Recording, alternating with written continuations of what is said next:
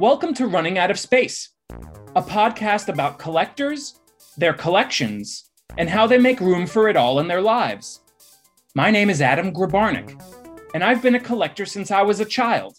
It began with stickers, which led to comics, which led to toys, sneakers, posters, pins, wine, and on and on and on. Taking a wide-angle view of my obsession for ownership, I've come to see how my collections have become intertwined with my personality and sense of identity. Speaking with other collectors on the internet and in real life, I've come to see that I'm not alone. The Running Out of Space podcast is a celebration of the spirit that unites all collectors. Because it doesn't matter if you collect paintings, watches, stamps, cars, guitars, or Barbie dolls, there is a common component within the collector themselves that transcends the object collected. Though the trophies may be different, the hunters are more similar than they know. My guest today runs the Instagram account Marvel Comics Guide, which details key Marvel moments from 1960 to 2015. No, he's not an employee of the publisher, just a comic book aficionado whose daily riffs on heroes from the House of Ideas has attracted over 60,000 followers, with both deep cuts for the OGs and greatest hits for the noobs. To see selects of my guests' collections, follow the show's Instagram at Running Out of Space Podcast. And now, welcome to the show, Dave Molyneux. You're in London right now, huh? I'm in Hampshire in England. Okay. Which is it's down south. It's like, I don't know how many miles from London. It's outside of London. Nice. This interview brought on the English weather. It's raining out here in LA. I actually really like it. I don't like the sun. So we went to, I've been to America a couple of times, and one year was so ridiculously hot that it was virtually pointless me being there. Pale Irish skin. Can't do it. It's all good. When did you start the Marvel Comics Guide? I started around about 2012, and it's because I've got an incredibly bad memory. So I've been obsessed with Marvel Comics since I was about 8 years old, and the Secret Wars got me into it, basically, as it did so many people back in that time. But we got it about a year late in England because they were doing it as reprints in a UK reprint series, which used to feature Alpha Flight as well. So like you couldn't get hold of proper American comics in this country very easily. Yeah, that was kind of what I was going to get to here. So I guess we could dive right in. How would you get your comics? Would it be the direct market or would it be newsstands? You just mentioned reprints, so you didn't get the actual issues. There were different printings that came to the UK? Yeah, they basically Marvel UK used to reprint the US stories in their own titles. So like Secret Wars 2 ran for about 32 issues instead of 12. Wow. And they split it up over a number. And like, I used to get Transformers as well. And that was split up over issues. And they'd add in all the other stories to kind of pad it out. So it was fortnightly, so like bi-weekly compared to monthly. So they were just trying to fill it. Yeah. And then, one day in about 1989, I walked into we had these little shops called newsagents that just sell sweets and newspapers, basically. Uh-huh. And I walked into one and there's an array of 20 US Marvel comics, including Amazing Spider-Man 316, which is the Venom leaning over Spider-Man, covered by Todd McFarlane, which is like, it literally blew my mind. Like it was too much for my 12-year-old brain to deal with. I recognized the black costume. And was that the first time that you saw McFarlane art? Is 312? What did you say, 312 or 316? I know the cover. I just 316, yeah, 316. Wow. So yeah, there was I think the story began the issue before. But yeah, that was the first one I saw. And I think that was the same month we had Rob Liefeld on Uncanny X-Men just after Inferno. And and I think Jim Lee started on Uncanny X-Men a little while after that. Mm-hmm. So it was quite a time to start. There were some big name creators coming out around that time.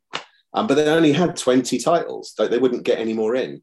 Yeah. And they'd stick little stickers, price stickers on them, like, don't stick stickers on them. What are you doing? Some places would write 50p on them. Like, how dare you? Right. What are you doing?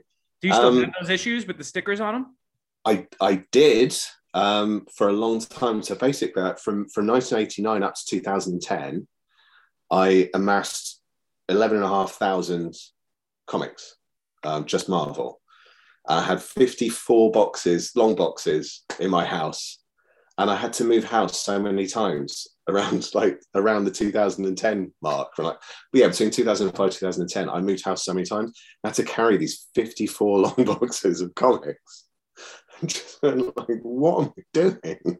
You're a true soldier and a true believer, right? Too right. And I put on actual muscle. Yeah. Do you still have all the boxes?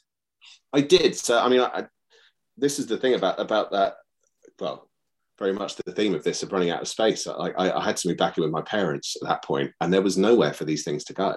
Mm-hmm. And it was around that time I just went, I need to change how I do this. This has to stop. So I switched to trades, I switched to collected editions, and they're just so much nicer. They're so much nicer to have. And I said this to someone once about when you're looking at your books and you just kind of run your hand over the spines and they're going, no, that sounds just kind of creepy and pervy. No one does that. I thought that was the thing everyone did. I just love it. I love the feel of it. I love, you get like your Magnolia Hellboys and they've got that material finish, and it's part of that. The appeal of it is that production that goes into it. I'm a designer and I work in print as well quite a lot. So I understand how these things are put together. And it's when something's made beautifully, I really, really appreciate just what's gone into it. But yeah, I think around that time, then I got engaged and was looking to get married. So I sold all the floppies. You sold everything? Sold everything. Wow, great. How did you do that? Did you go through eBay or auction? Largely eBay, but I didn't know what I was doing. So I let them go for stupidly low money. The idea was to pay for the wedding, but then I spent it all on books. Yeah, that's how it goes, right? It's funny because there was something that happened along the way, which probably coincides with your affinity towards the trades, where they started making them much nicer. If you recall, we're from the same comic book collecting era. Trades were kind of few and far between. The shops really, maybe it was different in the UK because you had those collected editions, but in the US shops, they weren't really considered something to really pick up. And if you did, it was kind of trashed later. It wasn't until later that they started making them nice, and collectors actually realized that there's real shelf appeal because, as you know, floppies, they go in a white box and you never see them again. Yeah. With the collected editions, they started making them very nice, and they started making all the spines uniform, so they look really nice on the shelf. And I could see behind you, you have omnibuses and trades, and there's such good shelf appeal. That didn't really exist. Maybe even when Marvel Masterworks started, but even when those started, the spines weren't great. The book jackets kind of weren't really made very nice, but over time, they really were able to streamline that and really focus on the aesthetics and the feel, the feel of the trades. Yeah. So I get it. It's funny because I look back at those times and they did basically just pull out the popular stuff or the stuff that people may want to read, whether it was really good or not. I remember going into a shop in England and you could get American comics in it. That was one of the places I used to, when I started getting them, and I could get pretty much anything by about 1990, 91. And they had Born Again and they had Wolverine and there were a couple of others, Frank Miller and Chris Claremont.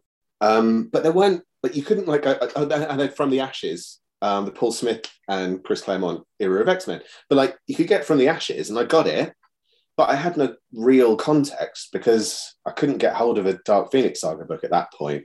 And even if you did, there was nothing in between. There was nothing filling those gaps and there was nothing to continue it. You then pick up Asgardian Wars, okay, I'm going to try and figure out what's happened between From the Ashes and this, and where does Secret Wars fit in? And and you're trying to piece it together based on these tiny little moments, and it's odd. It was an odd way to do it, and it just seemed obvious to just go, why don't we just release books of everything? And that's what they did. So when I switched to trades, I was buying everything from Marvel at that point in time, which is insane, really.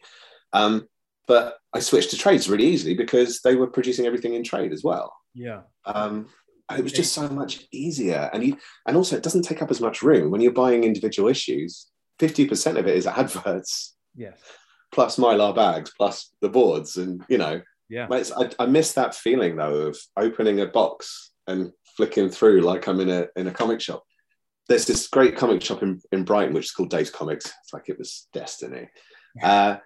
But there was one day, if I was going to go there, it was like a religious pilgrimage. It was like I would look forward to that day more than anything else, And it's out of the way, jump on a train, go down to Brighton. One night I was actually supposed to go down there and I fell over. I had a few drinks the night before and I fell over really badly, landed on my thumb, and I think I'd either broken or sprained it and I didn't know. The next morning I'm in a lot of pain. And the girl I was with at the time just went, right, you're in a considerable amount of pain. I would advise you to go to a hospital, but I understand you want to go and buy comics. What's it going to be? So we went on the train and we went down to Brighton and I bought like 150 comics that day, but she had to actually pull out the long boxes for me and I had one hand and holding it close and then just going through them. That is passion. It's just, I couldn't say no. You can't say no. That is a day I've been looking forward to too long. We're going. How often would you go? Would it be like a once a month pilgrimage, or even was it not even a schedule thing? Is whenever a day opened up? Yeah, normally. I mean, it might end up being like 2-3 times a year if that's a good year, but it might be like once. A friend of mine lives down that way, so we kind of incorporate it into seeing him. Yeah. So, yeah. Was I going there for him, or was I going there for the comics? Yeah, I can relate. For me, and I said this before on this show, that the comic shop for me was how probably the record store is for a lot of people. It was a place to connect with a community. It was a place to kind of, dig in the crates, and also kind of an act of self-discovery in a weird way. You go to a comic shop and I don't know, certain things are reflected back at you and you kind of discover some things about yourself. It's a very kind of transformative experience. There is something quite indescribable about it. I mean, like, whenever I get to go to a comic shop now, which isn't that often, there don't seem to be a huge number of them around, even at this point in time. I think there are tons in London, but there's a couple scattered around in the county I live in, but not many. Yeah. So when I go, it's great. And you do get to talk to people that are into the same thing as you. Whereas generally, I don't get to do that. And it's funny when you do talk to people in the States who just go to the comic shop every Wednesday and they'll chat to people. And they have these see the same people over and over again. And I don't. And it wasn't until I started doing Instagram, I was talking to people with the same interest as me. And most of them some are America, some are in Brazil, some are in Russia, some are, they're all over the place. And it was fantastic, frankly, because I am shouting into a void here. None of my friends are into comics. None of them. I've tried, but they're just, I don't know, they're just not into it. Yeah, it's one of those things where it's either you're kind of in or out. I've tried the same, and some people it clicks with story by story, but somebody who can appreciate like one arc is very different from somebody who just doesn't stop. Yeah, completely. It becomes a lifestyle. Yeah, I mean, the whole idea of getting because I didn't stop Uncanny X-Men. I bought Uncanny X-Men from 137. Or maybe a couple of issues before. And I got the final issues for 400 and something. Wow. And even when it was Chuck Austin on it, I didn't stop. I hated it. But why? Why are we doing this to ourselves? Right. It's a crazy thing to do, really. I mean, because that was the thing when I switched to trades as well. And because I actually don't buy Marvel anymore. So I stopped buying Marvel. No, not at all. I've tried a few bits, but I kind of didn't inhale. Immortal Hulk didn't work for me. Wow. Donny Cates Venom didn't work for me. Powers of X, Hoxpox, whatever it's called, just didn't work for me. I got to a point, I think, with Marvel where they kind of had this great era, 2005, 2004, 2005 to 2010 was a magical era. That's when they made the most of their history. They made the most of their characters. There's a couple of missteps, like with Brand New Day, with Spider-Man, things like that. But for the most part, it was a great era. And then after that, it just felt like treading water again, basically, or trying to match the films and make it look like it was the films. And And it's one of those things, I think, when you're looking at the solicits and you're going like, okay, that sounds really exciting. That sounds great. Oh, they're doing this. Great. And it turns up and you're going, yeah. Like Secret Wars didn't appeal to me at all. Like I was really excited about Hickman's Secret Wars. And then it happened. And I was thinking, this isn't good. This isn't actually good. And then I think with the collected editions, I had a set rule in my head, because otherwise you just go, I'm going to buy everything. How do I stop myself? I'll invent my own rules. Yeah. But then you start to kind of become a victim of your own rules. So right. I was going, I'll get everything that's come out from 1980 to the present. Anything before that, I'll kind of decide if I'm going to get it or not. And they announced the Clone Saga Omnibus. Mm-hmm. And I went, oh, no, I've got to get that now. I feel the pain. I know exactly the face. I know the exact feeling that you're expressing just by your face. It's a crazy thought. It's like, I've got to get that. I've got to. Yeah. Damn it. What am I doing? These are my rules. Yeah. Yeah. No, I understand it. I understand the bummer and the anxiety of now you have to get it. Yeah. Well, that was actually the moment that made me just go, it's time to shake it up. Like if I'm going to stop by Marvel, I'm going to look through all my shelves and I'm going to, why am I reading stuff I don't like? Why am I keeping stuff I don't like? I'm going to get rid of it. And I basically almost gave it away. Wow. Like Fatal Attractions Omnibus and all this kind of stuff. Like Fatal Attractions is terrible. Yeah. Just got rid of it. But like I can't stop. So I was then looking for a kind of a surrogate universe to jump into. How do you? And is that Instagram? Is that kind of what led you to the account? No. So basically, I never thought I'd drop Marvel when I started it, and I started 2012. So it's only 3 years before I stopped. And I was just using it to learn Instagram for work. Basically, I only started Blogger just to learn Blogger for work. Mm-hmm.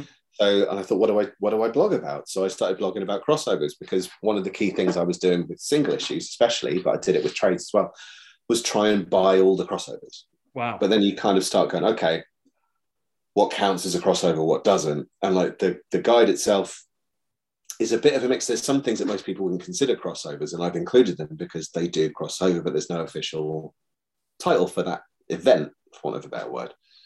So it starts just racking up the money and racking up the books, and then you're buying stuff again that you don't really want sometimes. Mm-mm. And it's such a weird thing to do. So like I had to kind of get that under control, stop buying so much stuff I didn't want. You know, I still buy the stuff from that period that I love, mm-hmm. like the 80s to 2015. Mm-hmm. But I thought I'm going to go back and look at all the DC stuff I never got to read. And I think a lot of the time, like with people choosing between Marvel or DC, I think a lot of it comes down to that deep down, that knowledge that if we gave in, we'd be collecting both. You have to pick a side, because otherwise it's insane. Yeah, that is the notion of picking sides for sure. I kind of just want to footnote really quick, because this is also what I love about comic books, because the era that you have a fondness for, what is it? 2005 to 2010, is that what you said? Yeah. I was out of Marvel during that time. Were you? I was out, and I started collecting comics. Wow. So the comic book that got me, I was always a Spider-Man guy, but the one that got me into like really collecting them and savoring them and kind of wanting to amass chronology of them was Kraven's Last Hunt. That was that story arc, and I bought that at the newsstand. I would buy my comics at the newsstand. And I was Marvel all the way through the 80s, 90s, and I probably was still collecting on and off up until the Bendis Daredevil run. Right. Okay. So then right around Civil War is when I stopped buying, is when I pulled the eject lever on Marvel, for me personally. Was it that event that put you off? Kind of, just too many events. And I kind of started feeling like, nothing really changes from these events. And, I was a victim of like the 90s speculator boom and the polybag stuff and all of those fake collector editions and the death of Superman, like I kind of lived through all that. So, and it was around the same time when I kind of got more interested in a lot of like the indie comics and stuff. So I kind of went off. I didn't stop collecting or reading comics. I just kind of shifted the focus away from Marvel.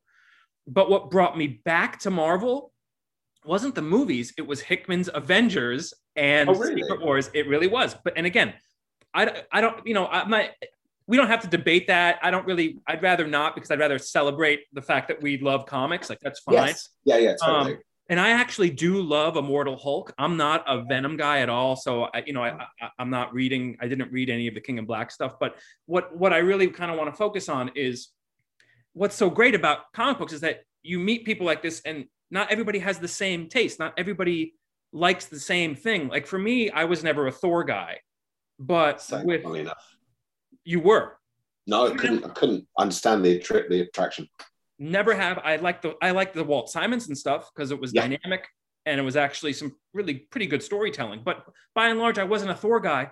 But then along comes this Jason Aaron run, and I'm a huge Thor guy now. It's fantastic to me. But what I'd like to focus on is the fact that it's almost the same with movies. What's so great about comics is the discourse that it allows, the connections that you can make with people, and some of the most fascinating things that comic book fans like to talk about is what they don't like, or they like, what they do a lot, or why this is the best, and that's awesome. That's what I love about comic books: the passion that comes along with it, and that narrative hook that we have, and it's a real, again, reflection of one's personality, and that's a beautiful thing that should be celebrated instead of dividing.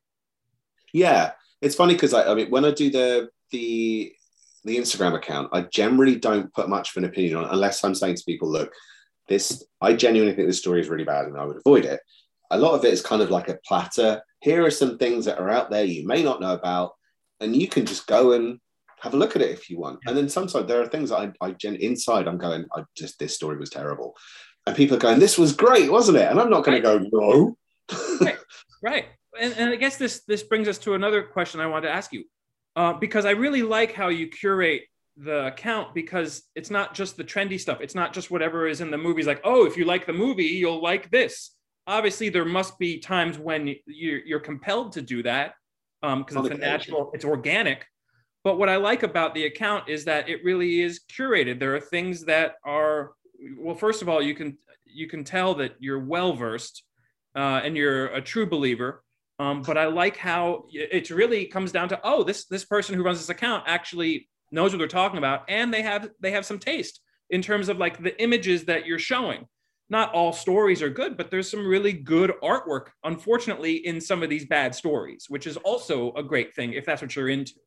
Yeah, this is true. It's funny because I ran a question on, it was a random Facebook page, but I shared the Crossing entry on that page. So like I've basically covered the Crossing. And I set the challenge of say something positive about the Crossing because it's not the best, let's be honest. But a lot of people did say like the artwork was amazing. And actually some people just like some of the costume changes or I'm like, I think we are in a bit of an oddly cynical age, and people do tend to go like, I mean, I get a lot of people that will just drop a comment and go, this is crap. They're like, why stop and do that? It seems an odd thing to do to me. I wouldn't stop scrolling just to say something was bad and carry on scrolling. Yes. It adds nothing to the conversation. It helps no one. Yeah, it's odd. But I think like, a lot of people are very down on the 90s. And I mean, when I started 89 properly. So the 90s was my first full decade of reading comics, reading Marvel. There was some good stuff. There was some really good stuff in the 90s. Yeah. And people are very quick to go, the 90s suck. And like, there was some bad stuff in the 90s, but there's bad and good in every decade. You just got to know where to look. So some of it is just about showing people that there is other stuff out there. It's not just the obvious things, or you pick the Clone Saga, or you pick the Crossing and go like, this happened. Wasn't it terrible? There are some other gems in there. I mean, like Kurt Busiek and George Perez's run of Avengers was in the 90s. Some people choose to rewrite history and go, I like to believe it was the early 2000s, but it wasn't. It was in the 90s. Jim Lee on Uncanny X-Men when it was at its height was the early 90s. And that was Claremont writing, wasn't it? It was Claremont writing for the most part, yeah. And even when they relaunched it, they launched X-Men #1, he did 3 issues and they scooted, and Jim Lee stayed on that series even longer. So like, those people were superstar artists, and whether you like their style or not, that was a big deal back then. It was. Like, I got a couple of people into comics briefly during that period. Because that art was astounding. Yeah, that's kind of, it's kind of frowned upon now, because I feel like we're more in the age of celebrating the writer, and maybe that started with, well, it's debatable, but maybe that shift happened with, you know, guys like Frank Miller and Alan Moore and Grant Morrison, and that shift happened when people echoed through, where people now follow. I particularly follow the writer myself. There are artists that I really love, but there's nothing bad with when it comes to the 90s, in the sense that, yeah, the focus was just on the art then. You know, there was some terrible capitalism and speculation going on, but it was just kind of a different focus back then, for the most part, when it comes to popular comics, where it was more about the art, you know, and that's not necessarily a bad thing. But I think that's a really important thing to note, though, because people do generalize about comics, and often they're talking about mainstream comics. The problem with comics is this. Right. Even phrases like, because comics, which is like people going, because they're crap, aren't they? Like, right. No, they're not. Stop saying things like that. No. It's a strange thing to do. But then when you look at indie comics, they tend not to follow the rules that people complain about. Right. And like death matters in most indie comics because it's a set story, and you're not trying to resurrect a franchise character. Mm-hmm. Indie comics work generally completely differently, same as like indie films and franchise box office hits, smash hits. Like you're going to get how many Fast and Furious films are we going to get with those characters constantly doing exactly the same thing? Right. But then, like, you might go and watch Licorice Pizza. I really want to watch Licorice Pizza. I couldn't give a crap about the MCU stuff. I want to watch things with a story. Sure. And that's what I like. Again, like, comics have that appeal. Comics is just so vast, and it's not just superhero stuff. And even when you pick a superhero universe, I don't think superhero is even an appropriate term. I don't think it means anything, because like Daredevil's more noir than anything else. Spider-Man's like an adventure thing. You get your sci-fi stuff like Guardians of the Galaxy. Superhero is a bit of a redundant phrase, and I think it's misleading. Mm-hmm. But you branch out then to other stuff like, I don't know what, I mean, I've got Black Hammer, Black Science, Ether, Deadly Class, Hellboy. There's so many different comics out there that tell all sorts of different stories. People tend to gravitate towards Marvel and DC because they're the popcorn, they're the obvious, they're right there in front of you, and they've got their big blockbuster film. But I like to try and find the stuff that is a bit more under the radar, because there is normally the best stuff isn't the popcorn munching special effects extravaganza. So I really try and push books like Peter David's X Factor, which to me is one of the best titles Marvel's ever produced. Never read it. I never read that. It's a beautiful book, man. Honestly, I strongly recommend. They're releasing the Omni. I don't know. What do you get now? What do you get? Collector editions? So I'll buy. I haven't bought many Marvel omnibuses. I'm actually back to buying floppies again when it comes to Marvel. Cool. I do Marvel Unlimited. When it comes to trades, I buy stuff from Fantagraphics, or I'm trying to look at what's on my shelf. Fantagraphics, some of the smaller press stuff, Humanoid stuff, some Image stuff. No, I don't buy any of the Marvel hardcover stuff. Like, I have that. Oh yeah. What else? There's a really good book if you like The Invisibles. I mean, you may not need it, but there's this brilliant book. I'm just going to grab it. Yeah, it's called Anarchy for the Masses. Anarchy for the Masses, and it's basically a guidebook to The Invisibles. Oh, great! And I don't know if it was produced here. Actually, I'm not 100%. That's helpful. But it's brilliant because basically, I read The Invisibles the first time and went, I don't think I'm smart enough for this or something.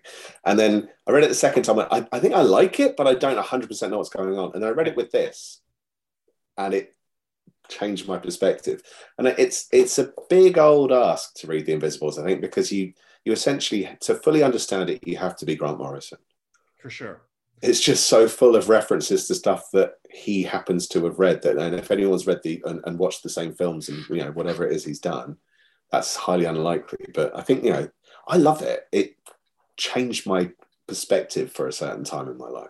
It's really groundbreaking. It's even though it came out again, it's a 90s book. It's still relevant. It's something that you can read over and over again for sure. He described it as like a magical spell, like he was invoking a magical spell as he wrote it. It's very Grant Morrison thing to say, but it's kind of true when you're reading it. You know, there's something a little bit more coded in what he was doing, you know? Yeah, he did the very odd move, didn't he, when it wasn't selling very well, and he went, if we all get together and use sex magic to we all basically masturbate at the same point in time, it'll basically magically make the book carry on. He has a really good there's a really good clip of him on the internet at like Disinfocon.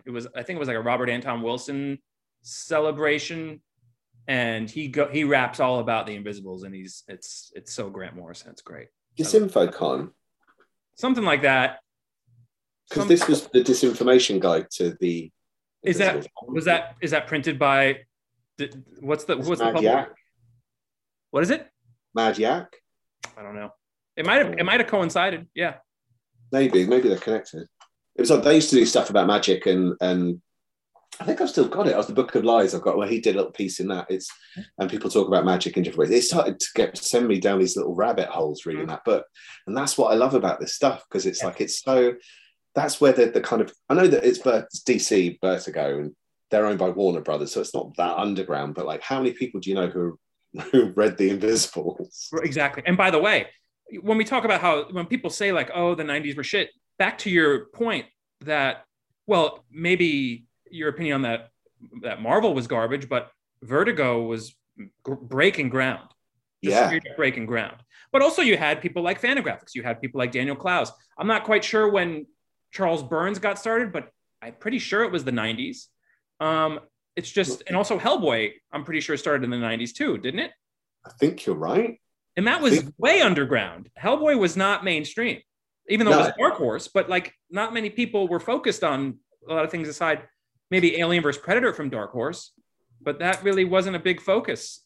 Maybe with some of the older guys that were coming into the shops, but for people around our era, we weren't exposed to that yet. I guess it all boils down to when you come into comics, because I'm sure if we spoke to somebody who's maybe in their 60s now and who still collect comics, they would have a different perspective on it, because now I'm, as I get older, I find myself looking back at the stuff that I missed, and I'm constantly saying to myself, how did I miss this?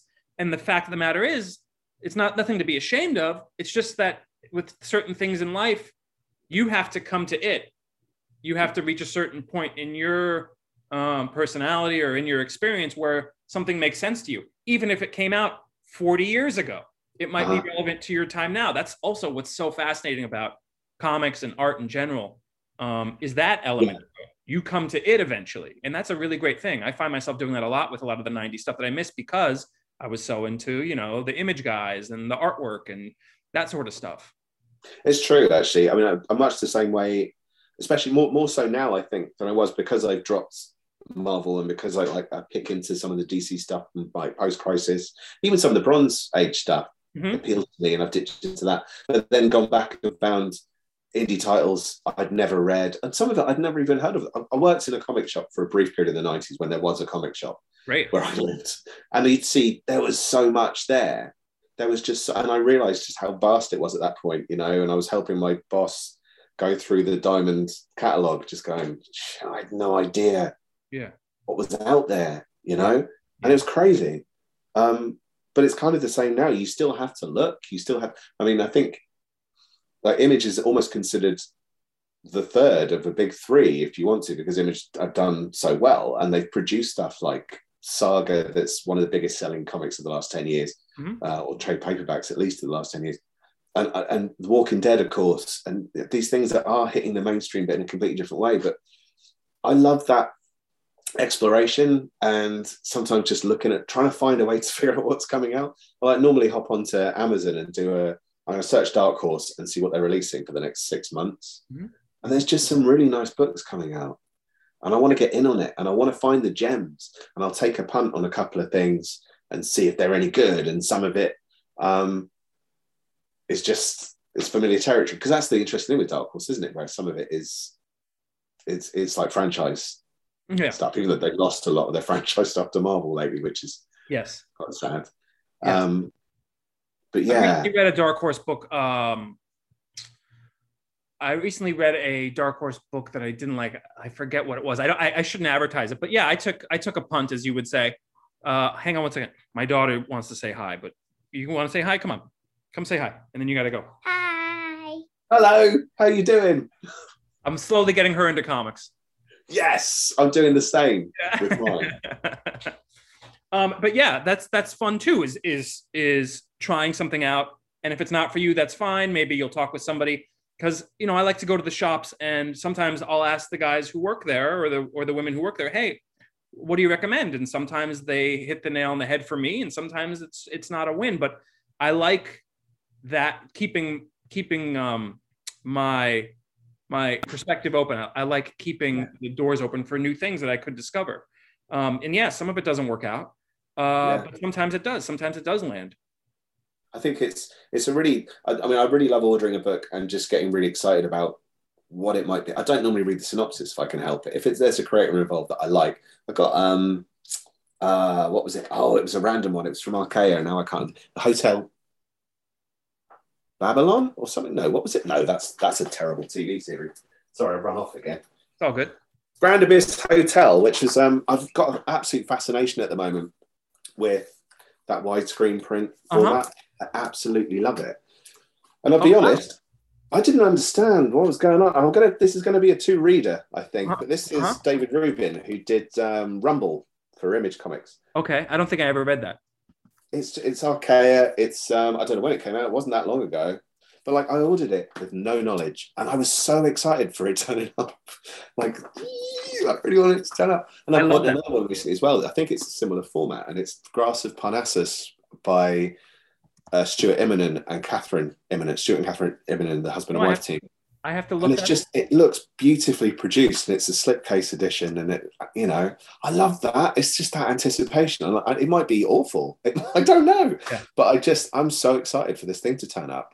And you know, sometimes that's the juice. Yeah. Sometimes it's just, and also it might be, you know, you seem to like to you like to have shelf appeal, and I get that. Sometimes a book, maybe its own purpose is just to look good on the shelf, and if that's your thing, that's great. Yeah. I mean, it's funny as well, because you do get people wander in here. They go, "Wow, have you read all of these?" No. I haven't got time. So by the way, the Dark Horse book is called Dead Dogs Bite, and people like it. It's got a lot of great reviews. For me personally, it didn't hit. It was a great world. I like the lead characters, but just general stuff for me, it just didn't land for me. But some people like it. But again, that's the beauty of comics, and that's what I love about it. So, you know, I always, especially with shops, I want to connect with the people who work there. I like the sense of the comics community. I like having that, and I'll give things a shot just based on a recommendation. And just because I didn't like it, and I told them at the shop, you know, please keep them coming, even though I didn't like it. I still want to hear about some recommendations, because you never know, some things that you might not like, I might. So I kind of want to keep that discourse, because I love that conversation, because in the same way, like you mentioned earlier, I don't have a lot of people that I can talk about this with. I am in a comic book reading club, but outside in the real world, I'm kind of the only person mostly that's into this. So how did you get into it at a time when other kids were into it, or did you just kind of find it on your own? So from a very young age, superhero imagery was always in my house. I had my earliest memory was like those matching games where you have to match up the images. Yeah. Those kind of childhood games. I had one that was all DC characters. That was probably my earliest memory of superhero imagery, like when I was a very little boy. And it just was always around. Spider-Man and His Amazing Friends, the Hulk cartoon back in the day, even like Spider-Man on the Electric Company. We didn't get that. Right. So, which is kind of what I want to get to. Also, But wait, so then I would buy my comics at the newsstand, and I would off the rack, and it was Marvel stuff. But a real eye opener was the first time I walked into a direct market, and I guess that's the advantage in America over other places, the proliferation of the direct market. And that was just a game changer, because at the newsstand there was only a limited amount of comics. Walking into the direct market, it was wide open. Even like with Marvel stuff, I mean, most newsstands were not carrying the Punisher at all. No, I guess they wouldn't. They had a few titles around that time as well that I think categorically weren't on the newsstand. No, you couldn't find Watchmen on the newsstand. Dark Knight Returns, no way. So that was like a big wide kind of discovery for me, and it just never stopped. Comics have just kind of always been in my life. And I've gone in waves during, in my lifetime where I'm really into them, I'm really not into them. But then that's the beauty of comic books. You're able to kind of step off the train and get back on the train. That's what I really do love about them. But you said something very interesting. Because Marvel is so westernized. It's such a Western point of view.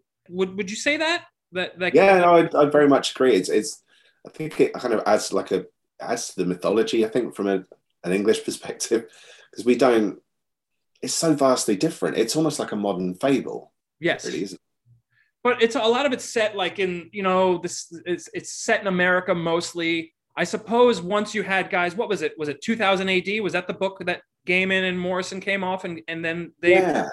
So up until then, it felt... Say again? I never read any of that. I didn't read any of that. The English comics, they either were these horrifically unfunny things like the Beano, which like people would... I think my first exposure to comics as a kid was the Beano. Okay. And the Dandy, which are these... They've got Dennis the Menace, which is different to the US Dennis the Menace. And he does something vaguely naughty, and then his dad puts him over his knee and hits him in the butt with a slipper. Yeah. And it's the same gag every single issue for thousands upon thousands of issues. And then the other end of that spectrum was this incredibly gritty dystopian future of 2000 AD. And it was just, there was nothing in between. And where there wasn't that array of comics, or comics weren't really a medium that did particularly well in this country. I'm surprised 2000 AD has lasted as long as it has. It's brilliant that it has. But I've barely dipped into it. I've read a couple of stories since in collected editions. But I feel like the UK kind of, that perspective also shifted is something that was great in the shifting of Marvel and DC into a different kind of realm of storytelling. Yeah, I think that was kind of a great happening, a great kind of merging. They really did change the face of comics, of modern, of commercial comics, you could say. Like the big two. It's just funny when you think that those creators came from a country where comics aren't a thing. Right. Not really.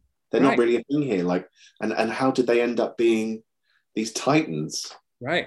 But I think a part of it is that mysticism to it. I mean, like Grant Morrison kind of treats a lot of American superhero characters almost as gods, that he can tap into their magic. And you're like, I need to be more like the Flash today, and I'm going to be, there is a mysticism, like there is about America as a whole.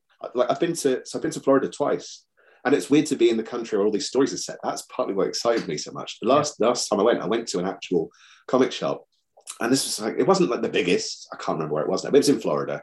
Yeah. But it's just that experience was amazing, but also just to be in this country and get a perspective of how insanely huge it is compared to this country, which is like a puddle by comparison. Our country is smaller than most states. Yeah. It's tiny. And it's funny when you get, it's cool. It's so different. Yes. And you get these stories set in England, and it always involves King Arthur. When it's American comics, they always go, King Arthur, like, oh, that guy again. And like, we're not that interested in King Arthur over here. We've finished with him now. We've moved on. But so it's King Arthur, cobbled streets with fog. And all this strange idea of what England is, and it's just not.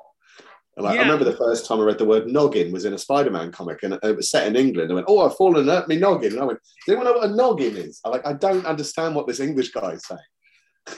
Yeah. So was that what it was? It was you in the pages of Marvel. You were seeing America. Was that kind of the allure of it?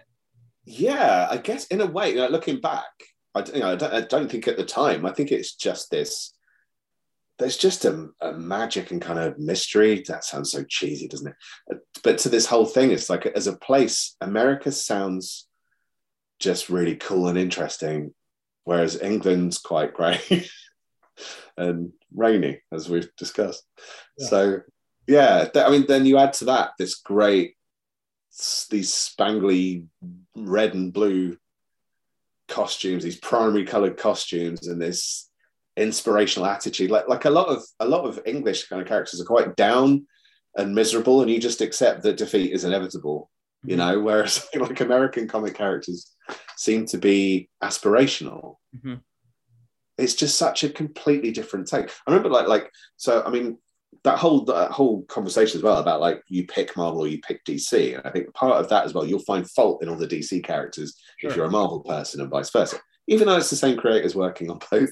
You'll find fault. And like I took a bit of a gamble on all 3 Green Lantern omnis with Geoff Johns, and I read the whole thing, and I remember just taking the piss out of the Green Lantern for years and years and years because the yellow thing, so you can wear a yellow jumper and you can probably beat him. Like, how does I'm gonna paint a hammer yellow? I'm sure a hammer in the head would probably hurt anybody to do that. But it seemed ridiculous. But then just before then, I remember having a conversation with someone going, so Captain America, there's a film coming out. Yeah. They're like, how's that going to be any good? Like, he's just so pro-America. Like, but no, he's not. He's pro an ideal. Mm-hmm. Like, you've not understood the character. You've looked at a picture and gone, that's who that character is. And I go, oh crap, I've been doing that with the Green Lantern, Superman, and all these other characters for years. I'm a hypocrite. And that's what made me go, I need to try this stuff out. And I've loved it.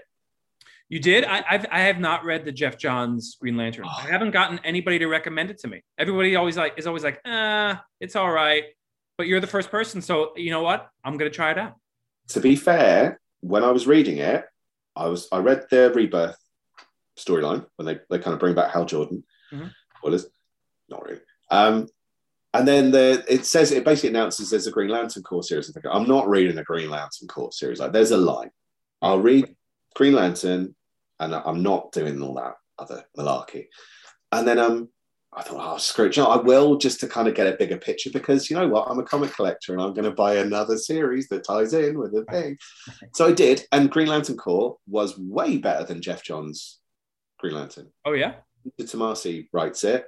And he wrote the Batman Robin New 52 DC series, which was also that came out at the same time as Scott Snyder's Batman, but was way better. And everyone's going, Scott Snyder's Batman is amazing. Like, read Batman and Robin. Is it better? It's way better. I haven't read Snyder's Batman. I love Morrison's Batman. You did what, sorry? I love Morrison's Batman. You can probably tell I'm like a real Morrison fan by now. Yeah, it's bleeding through. I'm kind of picking up on some little cues. Yeah. But yeah, I read his Batman. I haven't read I've read some of Scott Snyder's stuff. I've read the Court of Owls, and there was another arc I might have read. I even tried the Tom King stuff out. Do you like Tom King at all? I dropped it during Tom King. I couldn't. Have you read his Mr. Miracle? He's done some good things. His vision was brilliant, and I really like Miracle Man. But after that, it's the same story over again. I read his Strange Adventures, Adam Strange thing recently. I like that. Did you? I did. Have you read those other stories, though, like Vision and Miracle Man? Yes, I have. Do you feel it is a bit of a repeat? Or are you quite happy with that? Yes, I do. I do feel like he has a real niche. He's a real romantic. I do like how he writes relationships. I don't. It's not the same hit as it is for me as Miracle Man. Miracle Man for me was a real revelation. I really did like the storytelling in there. Yes, it does feel like that, but in the same way that I go see movies over and over again by the same director, I'll read stuff by Tom King. I actually really did like Strange Adventures in the sense that I like the question of, is Adam Strange a war hero or is he a war criminal? I did like that. But again, that's the beauty of comics, people are like, oh, it's old hat. It's the same thing over and over again. And I guess for me, it depends on if I feel like the writer has the chops or not. And I feel like Tom King has chops. People don't love his people actually haven't been able to recommend his Batman to me, which is almost making me want to jump into it to go against the grain, just so It's I a can good find way something to go like into something. If you expect nothing, in theory, you can only go up, right? So unless it's less than nothing. But I mean, I don't think I finished it actually, but I was reading his Sheriff of Babylon, Okay. which is closer to his experiences in the was it the Gulf War he was when he was CIA. I don't know. I don't know his biography. I don't know. I know that he was in the CIA. I don't know the details of that. But like when he set something in that setting, like that worked. I thought that series worked. I'm a bit vague on it right now because it's been a couple of years, but like I thought that series worked really, really well. This is where I'm really contradictory. With Adam Strange, I wanted to know, I hadn't read much Adam Strange, so I wanted to pick that up and then potentially we'd see some more and I'd carry on with it. But it felt like an ending. Yes. You know? Have you finished it? So I think it felt like I'd been done over. Have you finished it? Yeah, I finished it. Okay. It is an ending, yeah. It's a big yeah. But that's also what I like about DC is their Elseworld stuff. I'm more interested in these self-contained stories, and that's what I think DC really excels at is the Elseworld stuff. I really do enjoy that. It's funny because when you talk to people, it's like with that the word canon coming into conversation so much. I have another Instagram account where I do actually review books, where I do give an opinion, which is it's WM_comic_reviews, which is very catchy. But yeah, what was it I reviewed on there? Sorry, I forgot. Oh yeah, I dropped a review. I've started to reread the New 52 Justice League, just to kind of because I'm a bit more open-minded about that now, and I want some popcorn to read. Basically, I want some chewing gum for the eyes. I'm having to read through that, and someone went, "Yeah, but this doesn't count anymore because it's not canon." Like, word, that's just not. What? Drop canon. Canon. What's that? Something that's in continuity this week might not be next week with one little revelation. Just find stories you like, yes, and just be happy to read them. Yes. So, and I used to have that opinion. So, like in terms of Elseworlds and stuff, it didn't happen because it's an alternate universe. Like, well, newsflash, none of it happened. It's fiction. Right. Just find stories you like. And it made me reread Gotham by Gaslight. Again, with that, this is just a story. Have fun with it. And I absolutely loved it. Yes. Canon can be a prison. Canon can be a creative prison when it comes to comics. You know, and it's definitely limiting. Very limiting. It's interesting to see where DC are going to go with their current continuity, because it does feel like they're kind of going, yeah, don't worry about the continuity and just read some fun stories, which I like the idea of. But it's difficult when you set a universe up to be a constant flow from whatever time, 86, the 60s, whatever it is, to get out of that mindset. Because it's like comic fans, mainstream comic fans, I think, have been almost conditioned to go like, does this count though? Does it count? Right. It's weird. When you step away, you're going, that's a bit strange. You need to stop thinking that way. Yeah, it is really restrictive in terms of keeping you from enjoying the stories that come out, the celebration of the characters. Now, not like we need to see over and over again the origins of these things. Neither of us are pointing towards that, but it is nice to see artists liberate themselves from continuity, and that's when the heroes become very, very interesting, and you can really good stories. You know, DC I think is really good at that. They really are. Although I think that the times when Marvel shines with it is when they let a creator run with characters that no one gives a crap about. And that's where, like, go back to X Factor, Peter David is brilliant at that. He did that with the Hulk in the 80s and 90s. No one cared about the Hulk. No one wanted to write the Hulk. No one wanted to buy it. But they seem to want to keep doing it because he's a flagship character. So he went like, I'll take it. And he could do whatever he wanted on it because no one cared. And it was some of the best, I think the best Hulk era ever. And it was 10 years worth. And the only reason he left is because they started going, hang on a minute, this is popular now. And it's doing really well in terms of sales. So now we're going to tell you how you need to write this series. And he went, bye. Yeah, that seems to be kind of the cycle of how it goes. A creator comes into a property that's not popular, is able to flex their might on it, and it becomes popular. And then it gets a lot of attention on it. And then creative kind of starts to get stifled. Yeah. It's you see it over and over again, and it's really cool when it happens. Again, I'm going to mention it because it really did. I have not cared about the Hulk since the Peter David run. Right. Have you given the Al Ewing run a shot? Have you given it a real shot? I read about 20, 25 issues. Okay, so you have. It just didn't click, huh? It's okay. Like I don't know. Sometimes I feel like Al Ewing's trying a bit too hard. Yeah. And that it doesn't wash with me. I think I'm starting to prefer just really clean stories. Yeah. It's like I read the Scott Snyder Justice League stuff, which is what made me jump back and go, I need some Jeff Johns, I need some cleansing. Yeah. Justice League, just some simpler stories where they're trying to get bigger and bigger. Here's a concept that you can't possibly understand that's impossible to stop. Yeah. And they go, okay, well, if we do that and we do that, right? And we all get it, right? Even though you're a news reporter, you're a CSI guy and you lived on an island most of your life, we're all going to figure it out, totally understand it, and it's going to be over in like 5 issues, all right? Yeah. How can it get bigger from here? Just that, I prefer that clean storytelling again, you know? That's why I like to jump back onto, I haven't actually read Hellboy all the way through yet. I keep picking it up, reading it, and then getting distracted. I want to go back and read Hellboy. It's clean storytelling. It's really clean art. And it feels lovely. It's such a nice feeling to Hellboy. Yeah. A lot of Mignola stuff is like that. I read this Baltimore series, which is about a soldier from World War One, ends up being a monster hunter, and there's more to it than that. But I loved it. I loved that series, and it's very simple storytelling. He just started a new series. He just put out a one-shot that he actually wrote and drew.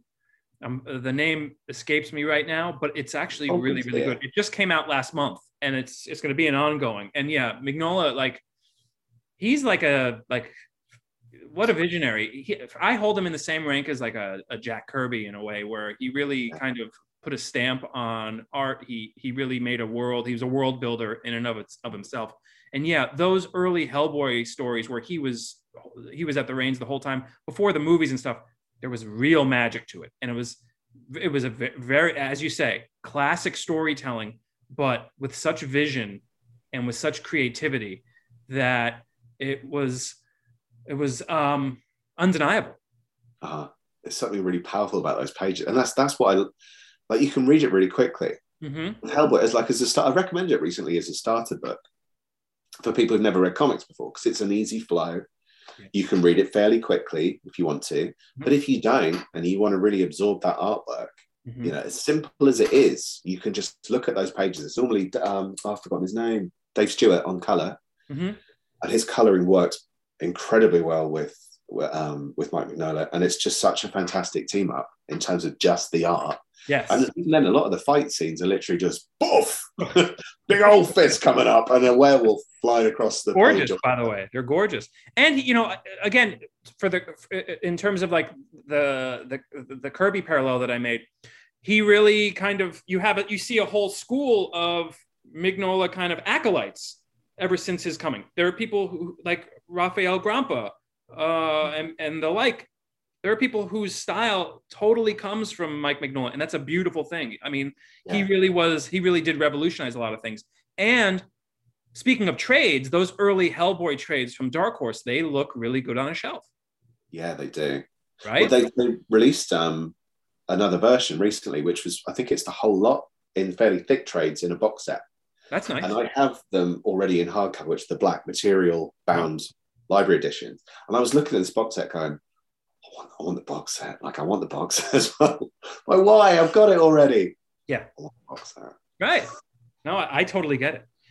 Let me ask you a question about what you've seen in terms of trends with your followers. Do you think Instagram, in a way, is another way for people to collect? In other words, do you think that the accounts that one follows can sort of be the same sense of a collection that somebody who collects other things have? That sounds kind of muddled, but I guess what I'm getting at is image collecting a thing? Do you think that that's kind of like a modern kind of activity? Or weirdly, I think followers is collecting as well. But yeah, I think Image. There's a guy that does an account called X Tropes, which is just good fun. It's crazy what he does. Like, and I've messaged him a few times, going like, dude, I can't get my head around how you've put this together because this is insane. And he'll literally pick a theme, and it'll go like X Tropes face slap, and it'll be each for like a few days or a week. He'll show a character slapping another character across the face from a scene. I love it. And it's just, and then he'll switch it to something else. And he might come back to that trope for a bit. And it'll be like, well, it might be like face X Tropes butt shot, or it might be like whatever it might be. It might just pick a character and do something based on that character for a while. But normally it's a thing that happens. I remember I messaged him initially, went like, you might have done it already, but I've been reading so many X books at the moment to cover on the Marvel Comics Guide. And it's constantly featuring Colossus ripping up a tree. Every story starts with Colossus ripping up a tree. But like, I'm surprised there's any trees left on the Xavier estate. And he went, yeah, I have done. I thought, yeah, it's a bit obvious, isn't it? Wow. But like, I hadn't really picked up on it before until I was reading a batch together from different eras. Doesn't matter what decade it is, Colossus is ripping up a tree. It puts such a different context on the books. Some of these accounts, such as your own, put a different context on the imagery and of the books. And it's almost like following certain accounts is a collection, not in the sense that you amass something where it imposes on your life, it imposes itself on your life, but in a sense that you have this thing that you return to constantly. You have these accounts that you return to over and over again to kind of amass either a sensibility, an attitude, an aesthetic. It's very interesting what people do with Instagram. It's very interesting what people respond to with Instagram, and especially with comics. You get a whole different sense of comics on Instagram. It's a really great tool for celebrating them in a different way. And I don't think it's beneath actually reading them. It's just a different experience that you're having with them.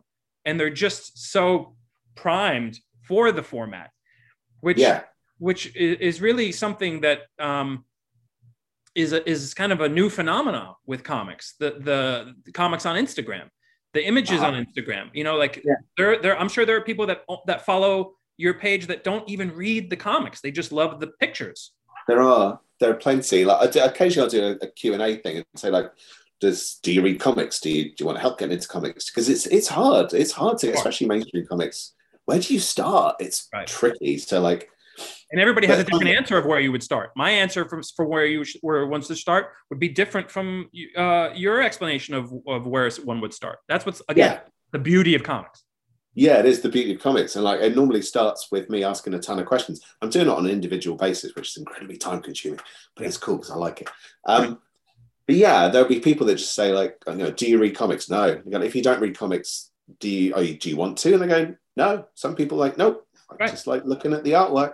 I like the films, and I want to see how it compares, and that's all I want to do. And I've jumped in here, and I actually just quite like following it and learning about stuff. I don't want to read the stories. There was someone I was talking to the other day, and they said there was a young guy he works with, and he said, and he reads comics. My friend does, and he's going like, I started reading Marvel recently, and I just picked up some books. He goes, what did you pick up? And he went, Secret Wars. And I'm like, who was it by? And he went, it was Mike Zeck. And you went to 1984 Secret Wars. What did you think of it? And I loved it. Great. Did you? Because I love Secret Wars. Look, I bought the box set. I bought the Secret Wars box set. This is heavy and it hurts. But it's all the books in. It's Secret Wars 2 as well, and I still have a soft spot for Secret Wars 2, even though, frankly, it's balls. But I love Secret Wars. But as much as I love it, I wouldn't necessarily recommend it to anyone coming into comics now because it's very dated. Okay, so let me jump in and clarify what Secret Wars was. In the 80s, Marvel Comics staged this huge crossover event. It was something like 12 issues where they took all of their characters and staged this big, massive battle in an alien galaxy. And it was this big, huge event Before that, you didn't really see all of the Marvel Comics characters in one book, and it was a big rock'em sock'em event. But the thing was that this massive event was really just a marketing ploy by Mattel, who was planning to release a line of action figures with Marvel. So they needed something to tie into the actual comics that got the kids excited. So lo and behold, they came up with Secret Wars, which is a pretty cool title, and there was a lot of hype around it. It was typical 80s marketing jive, and us 80s kids fell for it hook, line, and sinker. I mean, even down to the main villain. His name was the Beyonder, and his superpower was that he could do absolutely anything he ever wanted. So yeah, there really wasn't much deep creativity going on in the Marvel office. They just kind of said, yeah, we have this guy, and he could just do anything. Let's have all the Marvel guys fight him. And that's Secret Wars. The Beyonder was so cool to me when Secret Wars first came out. The outfit's awesome. The power just to do whatever is just, it's fantastic. It's like, it blew my mind as a boy. Uh-huh. But as I've gotten older, it's obviously a joke. But, yeah. There was a few issues, I think, in the Bendis Illuminati miniseries, where the Beyonder comes back and he actually gets his due. Well, I think the idea is it's really hard to place. Yeah. It sounds like it's set before he comes to Earth. Yes. In Secret Wars 2, but he's already wearing the white outfit, so it would be after number 3. This is where I get all obsessive because I've got spreadsheets. This is where I place everything, and I shift issues around and chop up issues, and I use other things as guides to that. But like, where does this story sit? And I get messaged about that one oddly frequently. Where does this story belong in Secret Wars 2? Like, it just doesn't. For the most part, I'd ignore it because it's so confounding because Secret Wars was basically made to sell toys, which is like it kind of scorns me a bit, but also like if you can just let that go, there is some joy in there. Yeah, there absolutely is. I mean, I've literally read Secret Wars, I don't know, it's around about 30 times in my life. I've read Secret Wars a number of times because part of it is nostalgia. Yes.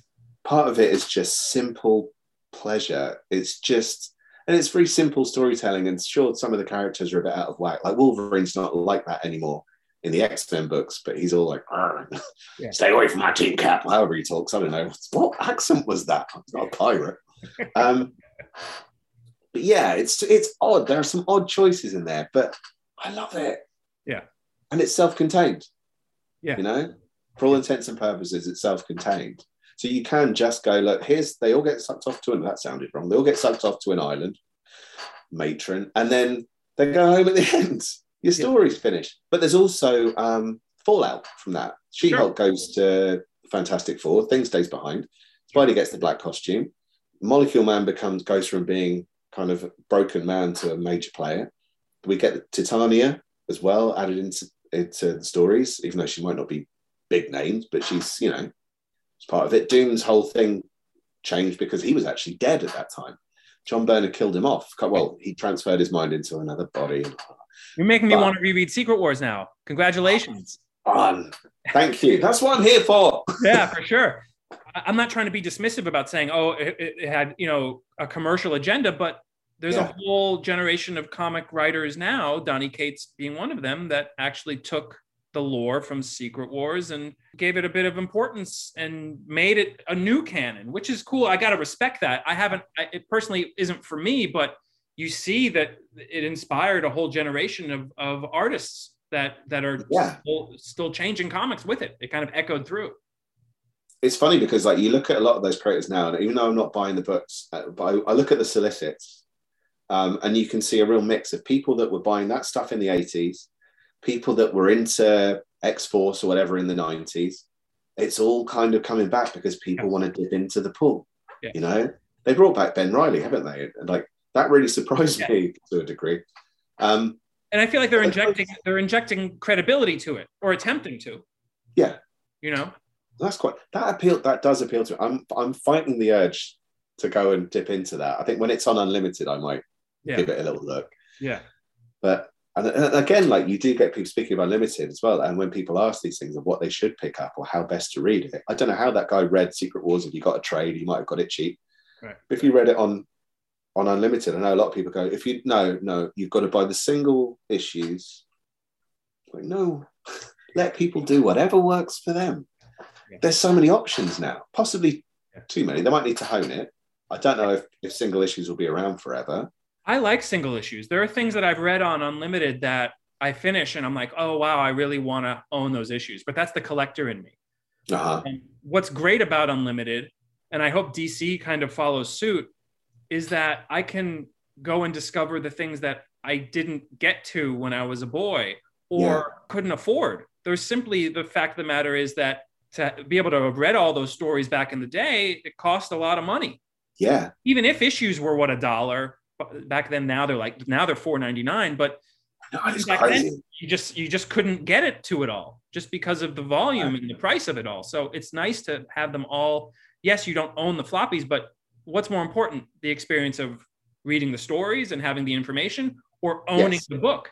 So I'm finding a lot of joy in going back and reading some of those arcs that I missed in Marvel. Yeah, it's a really nice way of doing it. And it's a really nice way of just dipping back. I mean, like, without adding I'm reading the old Silver Surfers by Steve Englehart. And I was never a big Steve Englehart guy.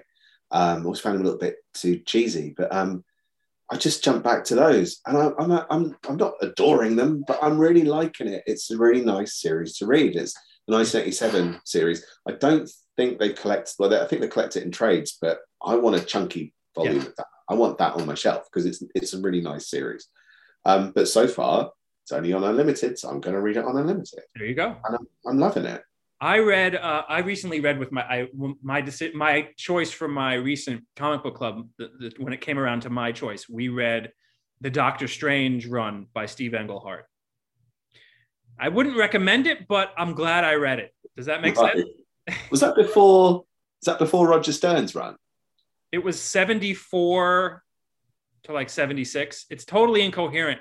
It's right. It's the first death of Doctor Strange, which is fantastic. Oh, yes, yeah. Which is fantastic. But then it kind of keeps going and it loses focus on, and it's debatable on whether it had focus or not. But again, it's one of those books where I was reading it and it to think that was going on in the 70s kind of piqued my interest, because for a teenager to be reading that in the 70s must have really been kind of a mind-blowing moment for them. It kind of maybe shifted some ideas around in, some of these teenagers' heads. It's wild stuff. It's definitely stoned stuff. But if you were a kid in the 70s reading that, that's some pretty cool stuff. Well, between that and Warlock, yes, I absolutely. So that's for the most part, the 70s era doesn't really appeal to me. 60s doesn't, but I love Jim Starlin's Warlock. And it's another one of those that they've released again in like the gallery edition format, which is a slightly bigger format. Nice. But I've got it in something else, and I've had it in another format, and I had the issues at one point. Yeah, and I just keep getting it, and I love it. It's so weird, but it's also like you read it going like, I would have been. How old would most kids have been reading comics? Mind-blowing.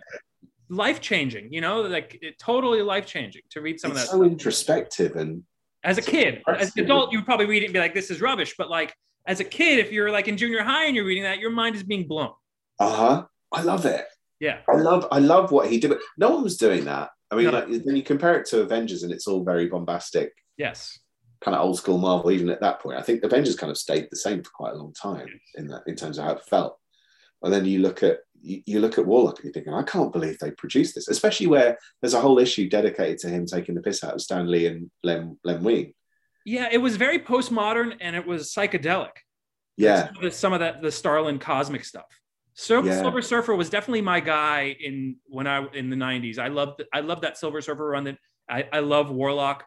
I have those issues. Warlock was one of my guys for sure. I loved cosmic Marvel. I still do. I don't love like the Kree and the Shi'ar stuff. Like that, I kind of zone out. I can't really connect with that stuff. But like some of the more psychedelic cosmic Marvel stuff, I really do have an affinity towards. Yeah. They're quite indescribable. I can't really explain what the appeal is about them. And normally it's Jim Starlin, I think. Yes. It's just Jim Starlin. I think the stronger stuff tends to be Jim Starlin. So that's not factoring anything in that Jack Kirby's done, but I've not read a huge amount of Jack Kirby Marvel. The Jack Kirby stuff that I've really latched onto from Marvel and DC was his 70s stuff, because it was just so out there. Like his Machine Man is out there. Yes. It's just weird and I love it. And I think that for me that's the height of Jack Kirby. It's not the Fantastic Four. Yeah. I have some friends who do a Jack Kirby podcast that would probably want to break into this podcast and shake us up, blaspheming the king's name. Again, that's the beauty of comics. It is the beauty of comics. It's funny though, because as a kid though, reading 90s X-Men with Jim Lee and then going, they've released a Marvel Masterworks with the first 10 issues. Right. I'm going to go back and read that. And I'm opening up going, what? Yeah. This looks so weird. Yes. And then it's not until you get older and you go, oh my God, Jack Kirby was just way ahead of his time, and he was a genius. A world builder. I discussed this with my friends about him who do this podcast. He was one of the few that was a world builder in his images. Yeah, he really was. And all the ways he experimented with his art as well. Like I didn't appreciate that until I got older. Like I'm working in an artistic, I have an art-based career. Yeah. And I'm looking at Jack Kirby and going, damn, I'm still learning from Kirby. Like that art is so old. Again, it circles back to, sometimes you have to come to it. It takes time. And, that's something that isn't really, valued. People think that if you don't like something right now, when it comes out, you're wrong. And maybe it's just not the right time for you. And it's not the right story, not the right images. You're not in the place in your life to gravitate towards that. Yeah, it can be the rest of the world, isn't it? It's like Airplane.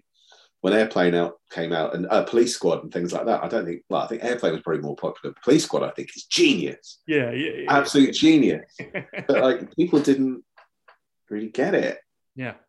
That's what's cool, That's what's cool, And you have that archive with comics and movies. You have streaming and stuff like that. But with comics, you have the leftovers. You still have the books. You have that with movies too. It might be hard to find them, because there aren't video stores anymore, and a lot of people are prisoners to whatever's streaming. You don't have that discovery anymore, where you go into a video store and what's this on the shelf? You look at the back of it. That's kind of been lost. But who knows? Maybe through other accounts. Movie accounts, people discover their stuff in the same way that people might discover things on on Marvel Comics Guide. That's a good point. I think I might need to start following some film-based accounts. Yeah, in a way, like your account might be the new format of the comic shop, or something that runs in tandem. Potentially, God, it's weird. So I think one of the things I do like about that interaction, and is people saying, I like that it's an array. I like that it's almost like a not going to say pick and mix, that's a very English thing, but it's like just chocolate box, I don't know, but just putting those things out there and letting people choose. I guess it tends, when people vote for the top 5 stories of all comic book stories of all time, people will always go to Watchmen, Dark Knight Returns, yada yada yada. There's tons of stuff, like there's tons of stuff that you may never have heard of that's brilliant. Like, give it a go. And if I put something on there that I genuinely think has been overlooked and people should pick up, I will sell the hell out of it in the hope that even just one person will read it. Yeah. Well, bravo. So what's the next omnibus that's on your list? Oh my God, I don't actually. I think it's Batman No Man's Land Volume 1. Mm-hmm. In terms of Marvel, the one I'm most looking forward to is Peter David's X Factor, and it's actually Volume 2 because they collected the 90s one as Volume 1, which I think was a mistake. They should have done X Factor Investigations as separate. But if you've not read it, read it. It is one of the most satisfying titles because he's got a collection of C-list characters that no one really cares about. He can do what he does, and it's a soap opera, it's drama, and that's Marvel at its best. Yes. It's not about the big, you get the big fight, and the big fight's great. A lot of time people say to me, so who won this fight? And I go, I don't remember. It's about the impact of the fight. It's not about who wins or loses the fight, unless that is the impact. But, it's like what Peter Parker didn't do because he was having the fight. That's what's important. Yeah. And like X Factor is, it's just so, it's all about those characters in that team, and it's a team that shouldn't exist. They shouldn't belong together. They're barely even friends. They're an oddball group. They're the proper outsiders, not like those X-Men outsiders who live in the fancy mansion with all the technology. Right. That you can actually aspire to being an X-Men. It's not that hard, is it? You get a fancy mansion. Right. These guys are living in a rundown building in some dodgy part of New York City. Is that also, is that Whilce Portacio? Was he doing the art for that? Was he the? No, he did. He did the issues before Peter David jumped on. So he did the Chris Claremont ones. Okay. I think for the 90s one, it was Larry Stroman and Joe Quesada, and Jay Lee did some of those. On the X Factor Investigations one, which is the one coming up, who was on it? It was Ryan Sook. David Yardin did covers, but I don't remember if he did interiors. I can't really remember. There were a lot of artists on it, and I think they didn't always stay that long. Yeah. But it almost doesn't matter. Like, some of the art isn't that strong, but the storytelling is so good. There were times when he was on the internet going like, please, please, please don't spoil the ending to X Factor 38. And no one did, because no one was reading. Yeah, that's kind of the, I personally have shifted more towards following the writers these days, probably within the last 25 years. So everything you're saying is totally appealing to me. So I'm on it. You're going to get it? Oh yeah, I'm going to read it on Unlimited right now. Please let me know what you think. I have to start with Madrox. I've actually put a reading order for that X Factor era, X Factor Investigations on the Marvel Comics Guide. But it's fairly straightforward. It's essentially Madrox 1 to 5 and then X Factor to the end. And it's great. I'm on it.